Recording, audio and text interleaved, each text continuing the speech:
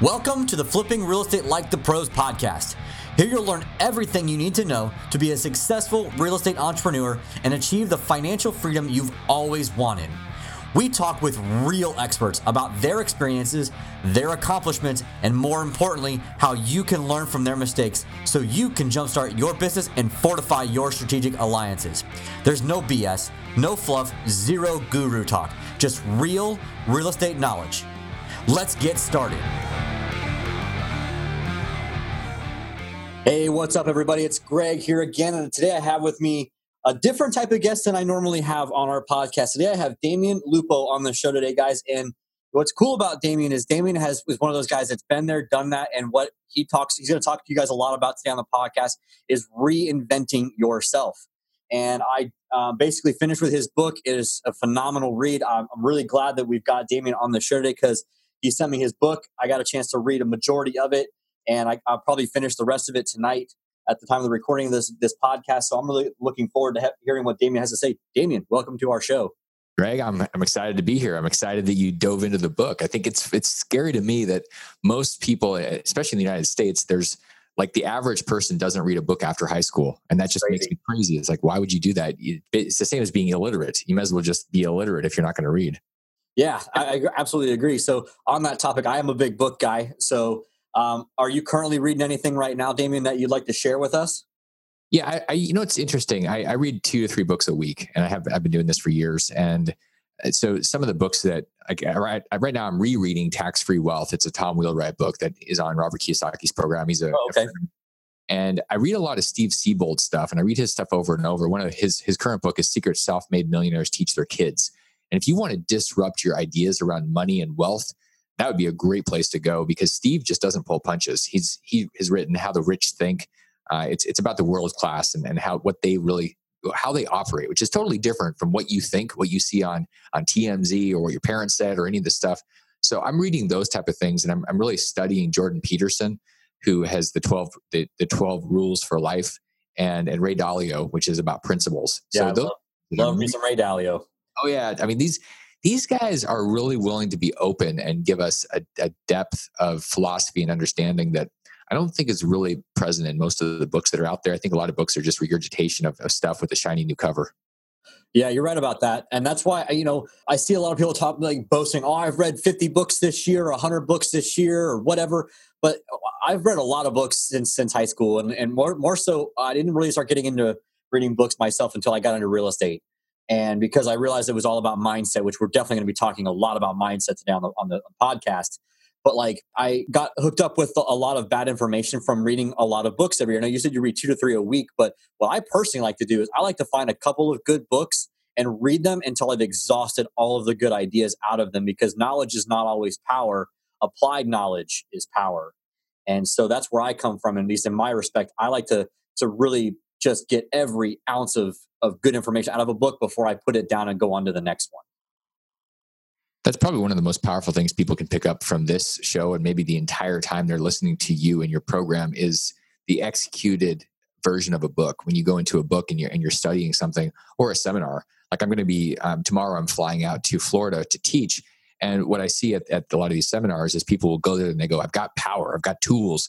And I go, no, you just have a bunch of stuff. What you do with it is it's like a spear. You can take that thing and you can do a lot of different things with it, or you can mount it on the wall and say, I got a spear.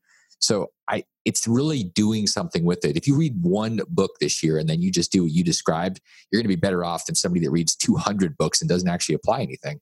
So you're right. It's not the volume. It's one of the things that I love is that this whole Audible world where I'm able to listen to books. And it's funny to me, I'll listen to books at 2 and 3 times speed. And so when I hear a human being in normal life, I go, whoa, more coffee, something. Like, I can't stand listening to you right now. I need to speed everything up.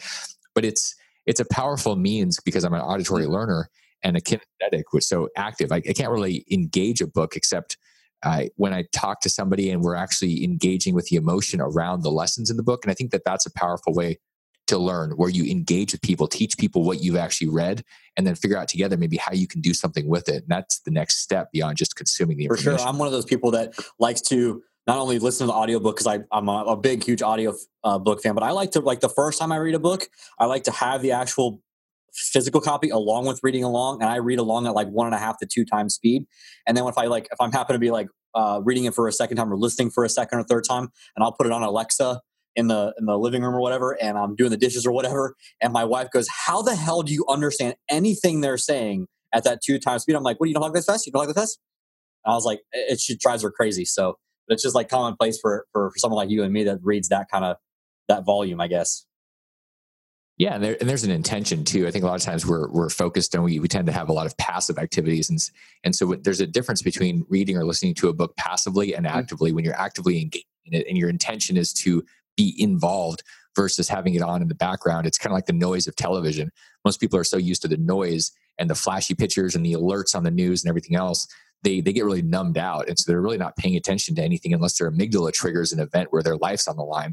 That's when they actually do something like, oh, I need to, like, I might die. But the truth is, if you go into a book and you say, okay, this is going to create a bigger life for me to be involved in it, the intention changes your experience and what you actually get out of it. Absolutely. So let's kind of dive into a little bit of your story and your real estate investing career, because you told me before we got on the show that you're not really doing a whole lot of investing. You're doing more of the lending side. Let's dive through your story, Damien. It's very fascinating. My story started when a buddy of mine back in 1999 reached out to me. We both read Rich Dad Poor Dad, and I was selling insurance, and he said, "Hey, I've got this deal I want to do, and I need a partner." And I said, "Well, what do you need me for?" And he said, "I need money." And I said, "Okay, well, I don't really have any money." I mean, I was like 21 or 22 at the time, and I said, "But I do have a Visa card." And so he said, "Great, let's do it." So on December 30th, 1999, I closed on my first house. And I just used a cash advance on a Visa. By the way, I'm not endorsing this idea. It's a little crazy to charge a house, and especially when you have no experience and you don't know you just don't know what you're doing. I did that. I had this house, and then I just started doing. I kind of went to a seminar here and there, and started doing more and more of the same thing. And 5 years later, after $1 million in coaches and mentors and seminars, I had 150 houses, and I was closing in on a $20 million portfolio. So it worked because I just kept doing it over and over again, and I didn't really get distracted. I kept taking what you were talking about, the ideas at the seminars, and executing on them. I wasn't one of these goofballs that goes to a seminar and says, "This is awesome, sign me up for the next one so I could have this rush of fun again." It's like I was taking the stuff and deploying it, and it turned into a lot of money. But the problem was it was really just a lot of money, and there was no real essence or underlying foundation that was being built or a sense of values that were driving it. It was just more for more sake. And that's the danger I see a lot of people in today. They're like, "Oh, I'm making money, I'm doing things, and I can do more." And I go, "But why?" They don't have any answer. And that's the danger that most people go through in the first phase of creating wealth. I agree 100%. And that's one of the biggest things that we try to instill into people that are either wanted to join our team or they want to learn how to fix and flip or rent houses or become landlords, I should say. I always ask them, why? Why are you spending $50,000 on a course? Or why did you spend $50,000 on a course?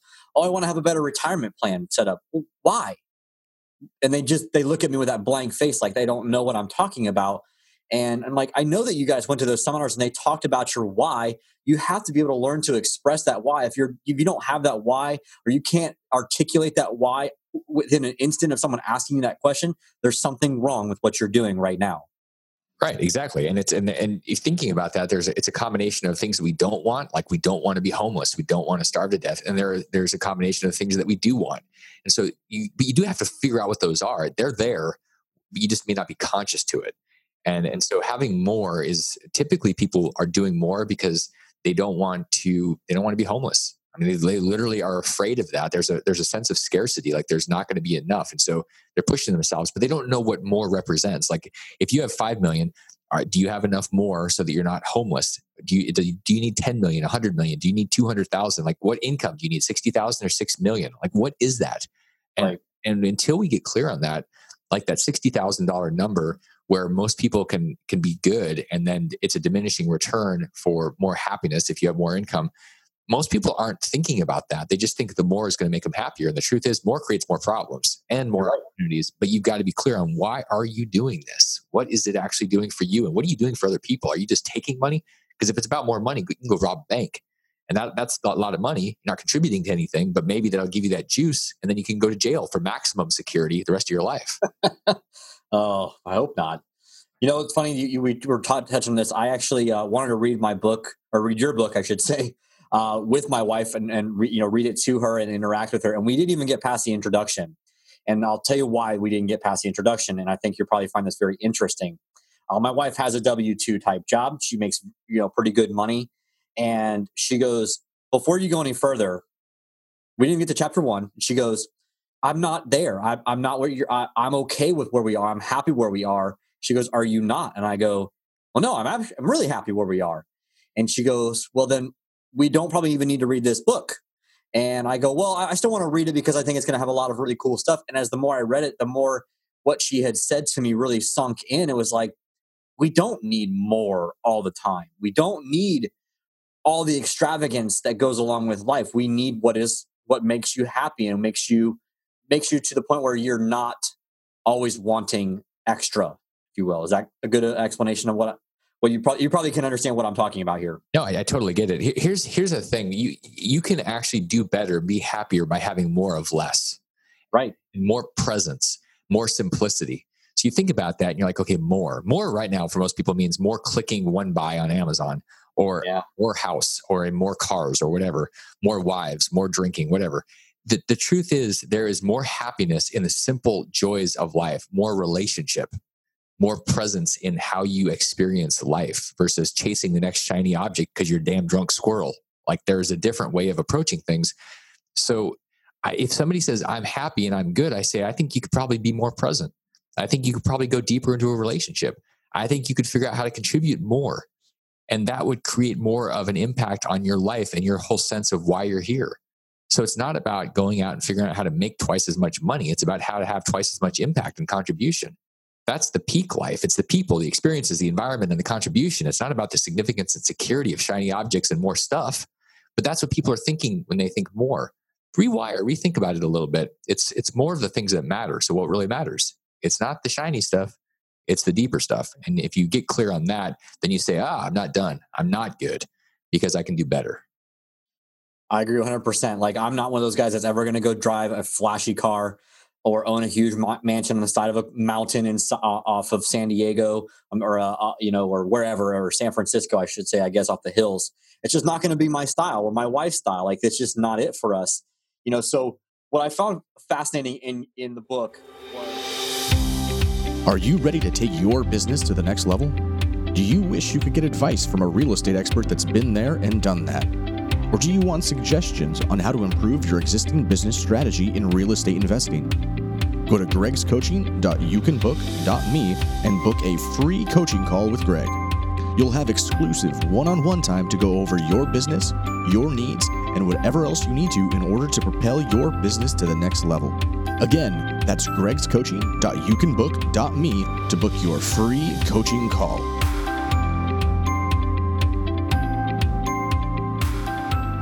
Not going to be my style or my wife's style. Like, it's just not it for us.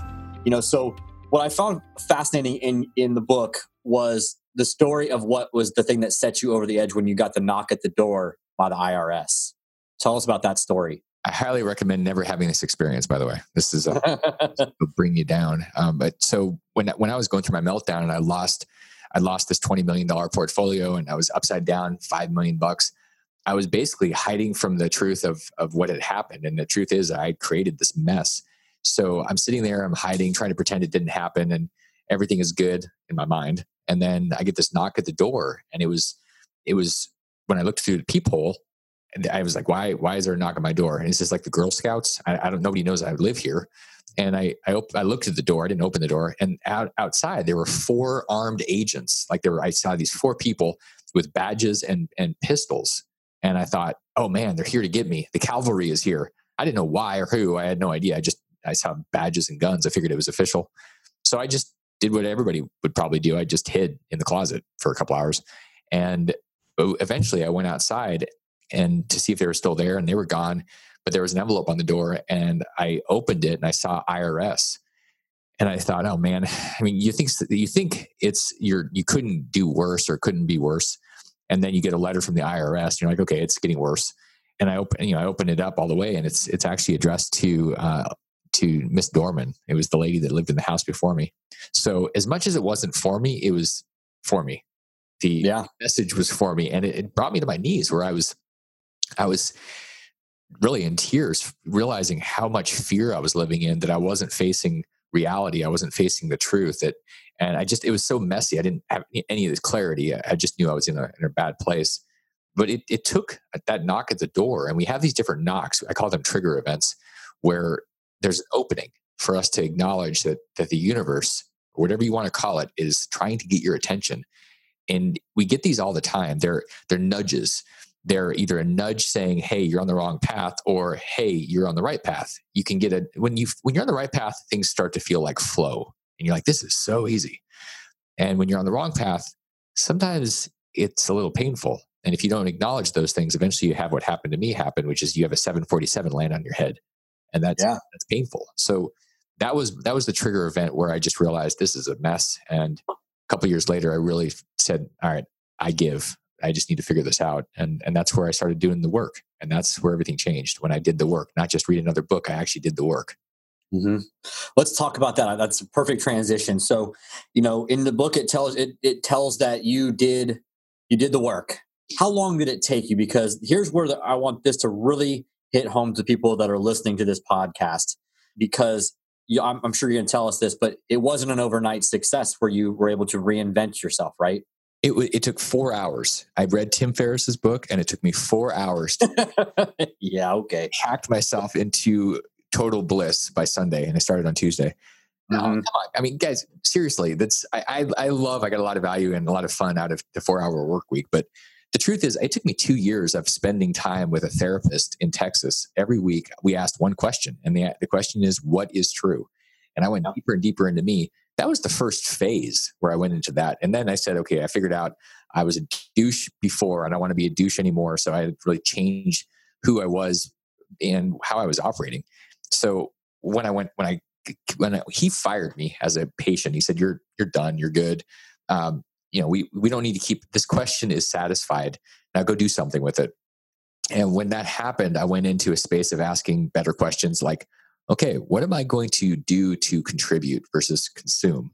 And I spent the next 5 years after that building ways to contribute to more people, being authentic about sharing who I was with my martial art, Yokido, and giving that to people, and writing more books, and finding ways to make people's lives better by empowering them. And that was the shift. It was going beyond myself, going beyond just my own consumption, and finding ways to impact people versus just saying it's all about me. Because we get taken care of. It's like Zig said, you can have anything in your life if you're willing to help enough people get whatever they need in their life. I believe that. I just absolutely that before. So that it was not a 4-hour event, guys. It was like, it took years. And that's the difference between people that have an amazing life, that we look up to, and those of us, maybe you're listening and you're like, my life kind of sucks, or I want something different. How committed are you? How committed are you in what you're doing? Are you really in, or are you just scattered all over the place and trying to find the hack? If you're trying to find the hack, you're never going to get there. It's not a hack. That is not how you get anything done. It's not how you have a life of fulfillment. 100%. That's the reason I wanted you to really harp on that, is because we live in the microwave society where it's instant gratification. You go to a Tony Robbins type seminar and all of a sudden you're fixed, right? No, there's a ton of freaking work that goes in after that. And another one of my mentors, Darren Hardy, talks about the same thing. We all drift off of the goal. So it's always about finding a way to come back to it. And it's constant improvement. It's not something you can just go to a seminar, learn something for a few hours or a few days, and just all of a sudden you're just better. And we have people that come through our classes and our whatever. They come to us on Facebook. I want to learn how to do real estate, but I have no money, or I have no time, or they just aren't willing to put in the actual work. When I tell someone it might take you 6 months to do a deal, they're like, well, I heard that I could do a deal in just a couple of weeks on some seminar. I'm like, oh my word. Like, this is the real world, guys. It doesn't work that way. They're trying to sell you some big, huge, shiny object, the silver bullet, if you will. That's not how the real world works. And so thank you for kind of diving into it, especially when it comes to, I believe, your mental health and getting your mind right is definitely not something that's going to happen overnight. No, it's not, especially when you think about the decades of pre-wiring and damage you've got to unwire and redo. The thing about the time and the money is fascinating to me, because you and I and Bill Gates all have the same thing. We have 168 hours every week. Nobody has any advantage in time.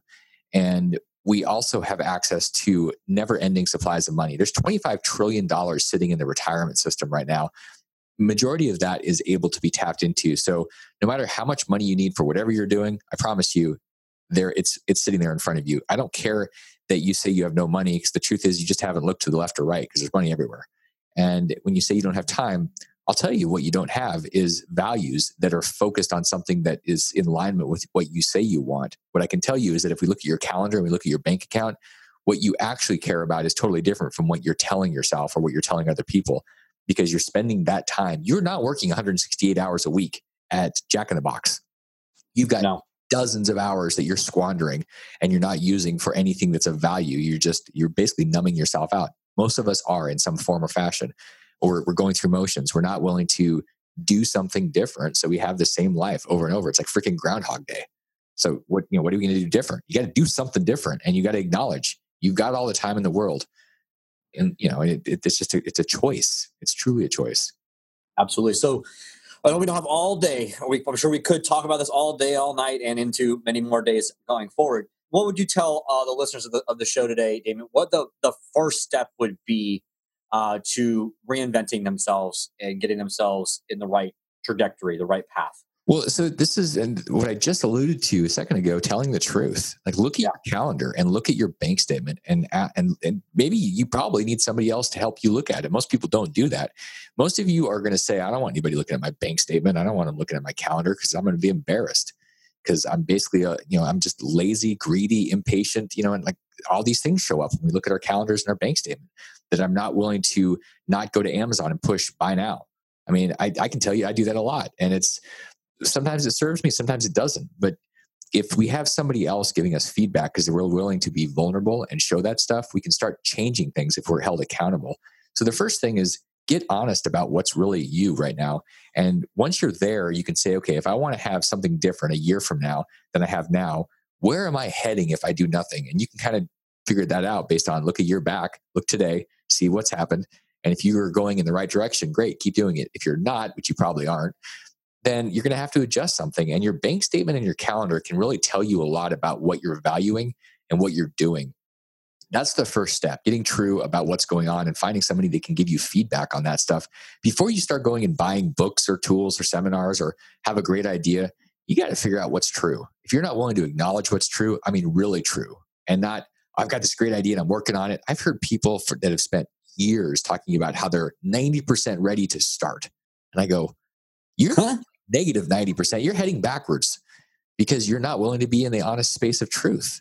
And they don't get that. But starting with the truth really gives you a blank slate where you can create a beautiful canvas of a piece of art that's called your life, versus just dragging the legacy weight of your life everywhere you go because you're not willing to own it. And that's the big difference.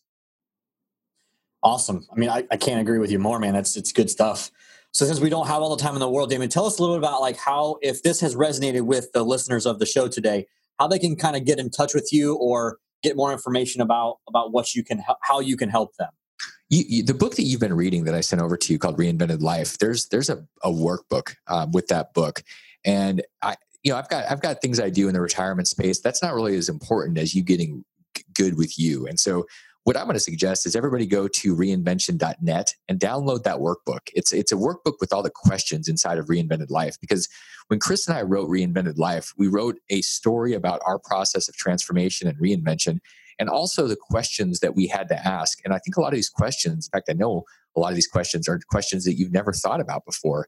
And being able to have questions that you answer. This is not a book that you read like a Harry Potter novel, by the way. Like, if you're really going to get the most out of it, you got to do the work.